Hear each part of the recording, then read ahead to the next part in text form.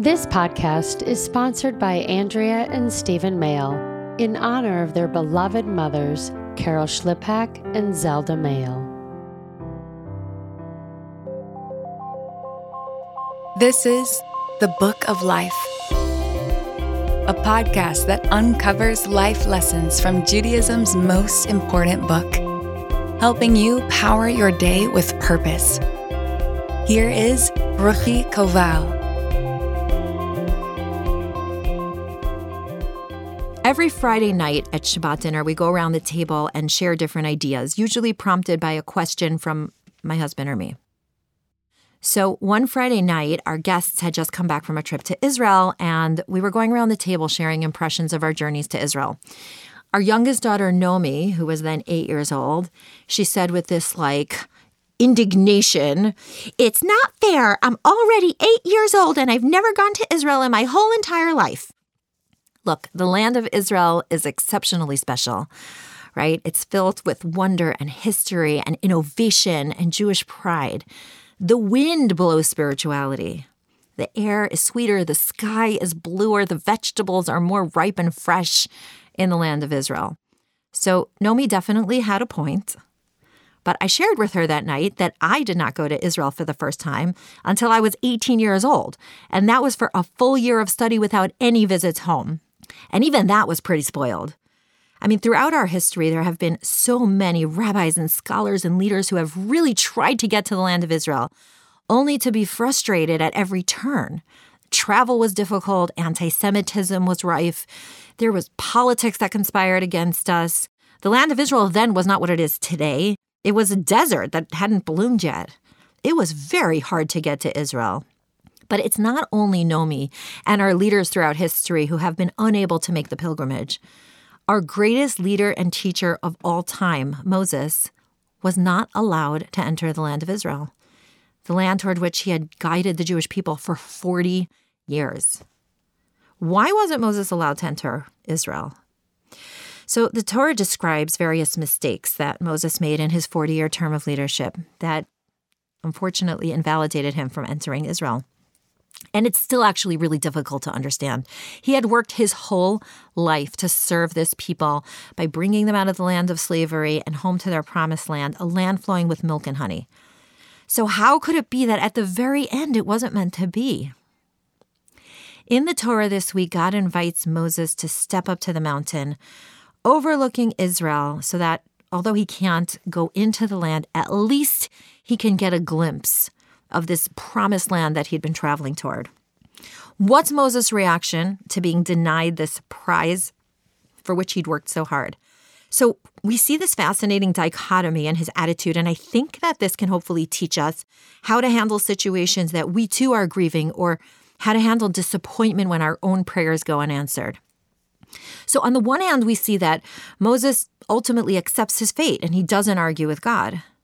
But on the other hand, we're told that Moses prayed hundreds of times to be allowed into the land of Israel until God finally shuts down his prayer and tells him that enough is enough. In my experience, I have found this balance to be excruciatingly difficult. Because when we pray from the depths of our being for something that we want or need so badly, right? I mean, isn't it by definition an expression of non-acceptance? Right? Isn't prayer telling God and yourself that you refuse to accept your fate, right? That you're challenging your fate, that you're challenging God? Because if you accepted it, then why would you pray? I mean, how could you even pray with passion if you really accepted it? But all the while that we're praying with passion, we can't live our lives expecting things to change on a dime. If we don't have acceptance, then we don't have serenity, and we don't have peace of mind. How can you live your life constantly waiting for it to change? That's no life. The famed serenity prayer from Alcoholics Anonymous asks for the serenity to accept the things we cannot change, the courage to change the things we can, and the wisdom to know the difference. But, truthfully, we often don't know the difference. God is not talking to us to let us know when to shut down prayer mode and enter acceptance mode. So it's often not clear to us what we can and cannot change.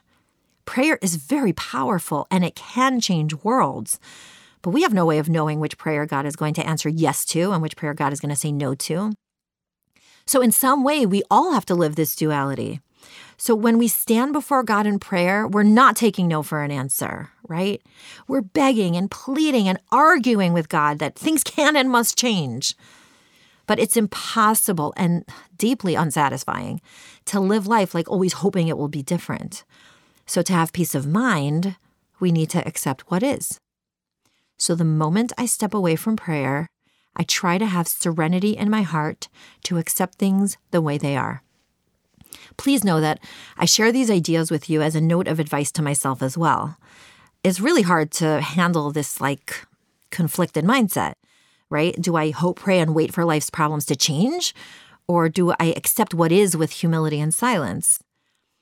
I think that in order to maximize our lives, we can reach for the stars in our hopes and prayers, asking God for everything, all while accepting what is in front of us. Because, we all have areas of our lives in which our prayers have not been answered. We all have certain areas of deprivation. Some of us don't have good health. Some don't have a life partner and would like to meet one. Some don't have children and are praying for that. Some are struggling with financial stability. Some have parenting struggles. We all have areas in which we need God to answer our prayers.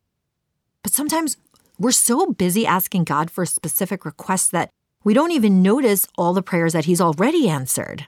Because sometimes accepting what is opens our eyes to the blessings all around us, which is why Jewish prayer always includes gratitude and praise to God and not just requests. And Jewish prayer also includes specific requests because there will always be things to pray for. And last year, our daughter Nomi, who was then 9, went to Israel. Her prayers were answered. Now, of course, she has new prayers, new things she's asking us and God for. Because kids don't take no for an answer. Do we? Should we? This is the Book of Life. Don't forget to rate, review, and subscribe to Momentum Podcast on Apple, Spotify, or wherever you get your podcast. Join Ruchi again next time for more meaning and inspiration from Judaism's most important book, to power your day with purpose.